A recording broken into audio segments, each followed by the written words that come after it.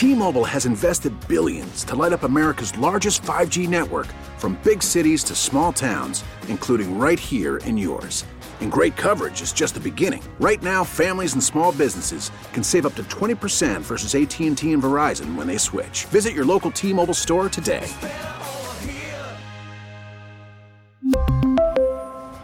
Plan savings with 3 lines of T-Mobile Essentials versus comparable available plans. Plan features and taxes and fees may vary.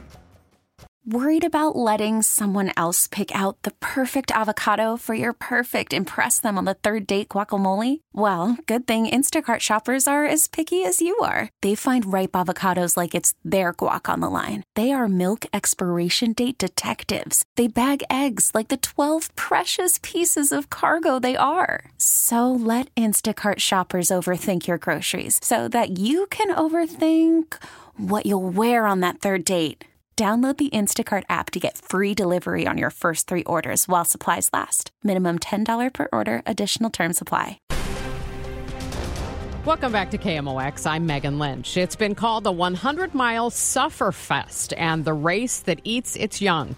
The Barkley Marathon is considered the world's toughest ultramarathon. In more than 3 decades, only a select few runners have successfully completed the course on time. Our next guest has tried it multiple times and has written a book about the phenomenon. It's called In the Spell of the Barkley. Michiel Panhuysen joins us now on KMOX. Thank you so much for being with us this morning. Hello, good morning.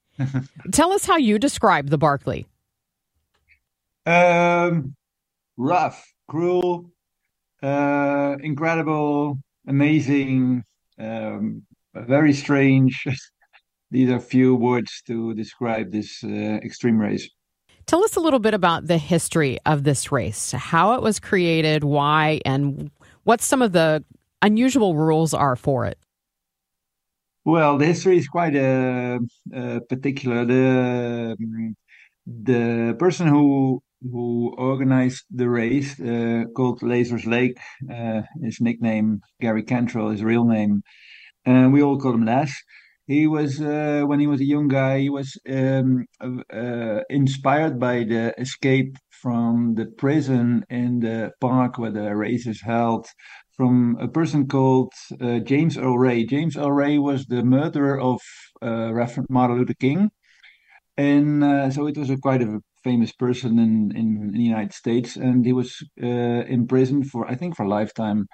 And he escaped from this prison in the park where the race is held, in the Frozen Head State Park in Tennessee. And in 55 hours from where he was free, he only got 7 miles away from the prison. So they tracked him down, they got him back into prison.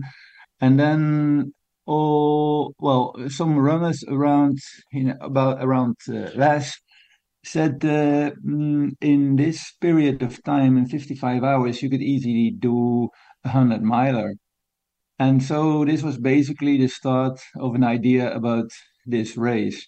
And it took quite some time to organize the race. So I think in 86 was the first race held. And it took 10 years to get the first finisher of a short version of the race of about 55 miles. So this is this, because the terrain was so hard, so difficult, so extreme to get through, so much elevation change to make, that almost no one was capable to do this race, to finish this race. And it took till 1996 to get the first finisher of the entire 100-mile race. And it was an English person, Mark Williams. And the Americans around thought that it was because of this Mark Williams didn't know it was an impossible race to finish, that he was able to finish it. So it was like the first time an undoable thing was done. And so this is like kind of the history of the race. And since that moment, since 96 till now, so it's about 30 years later, there's only 20 finishers that completed the 100-mile race. And so this is, let's say, the part of the history of this race. And it has some strange, it's a 20-mile loop that you have to complete 5 times. So it's not a 100-mile track to cover, but it's a 20-mile track. And there is a kind of myth around the race. It's how I say, there's not a lot of information about it. So there's, for example, not a website. So it's very difficult to try to find out how and where to start the race and how to participate and how to train for it and what it's really about. So you have to deal with stories that you can find now from other people on internet, their personal stories, and with bits and pieces you can collect everywhere. You can define for yourself a way to get to participate at this race if you want to. And well, this is it has a lot of particular small habits, let's say, and customs that make this range even stranger and more difficult. Yeah.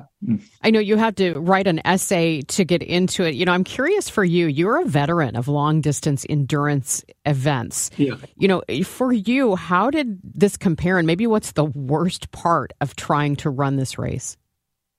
The worst part, it's not one bad or part, and I cannot define the worst part. It's altogether that the difficulties about this information, lack of information. So you don't, for example, you don't know when exactly the race will start. This makes it psychologically very difficult, let's say, to prepare yourself, to get prepared.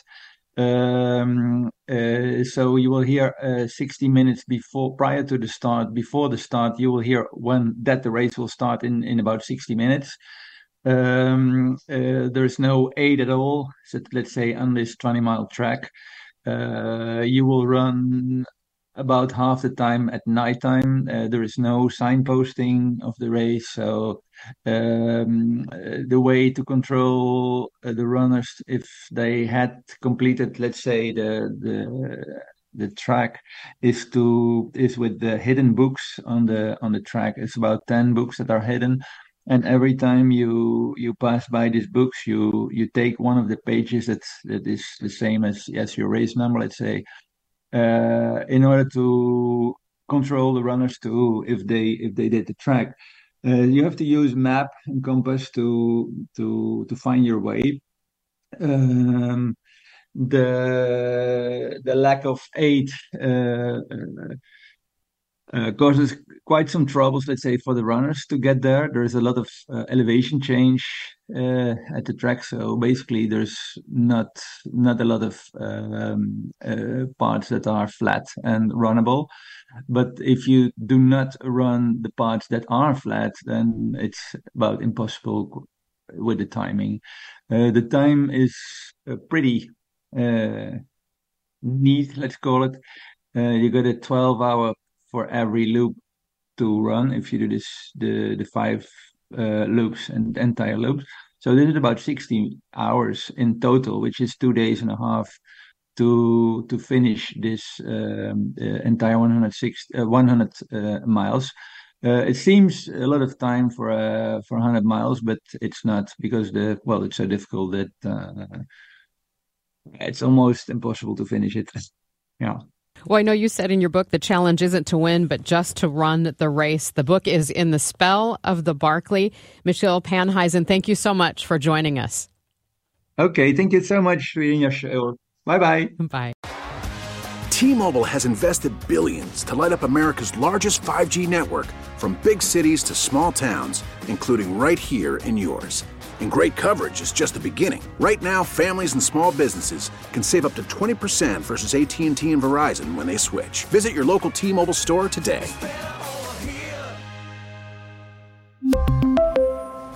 Plan savings with 3 lines of T-Mobile Essentials versus comparable available plans. Plan features and taxes and fees may vary. Hey, Rob Bradford here. I have set out on a mission with my good friends at FanDuel to prove what I have known for some time. Baseball isn't boring. Now I have a daily podcast to prove it with some of the most notable people in the baseball world, screaming baseball isn't boring from the mountaintops, or at least agreeing to come on our show. Players, managers, GMs, and yes, even the commissioner of baseball, Rob Manfred. It has been a constant wave of baseball's most powerful voices. So join the revolution. Subscribe and soak in Baseball Isn't Boring. Listen on your Odyssey app or wherever you get your podcasts. You'll be glad you did.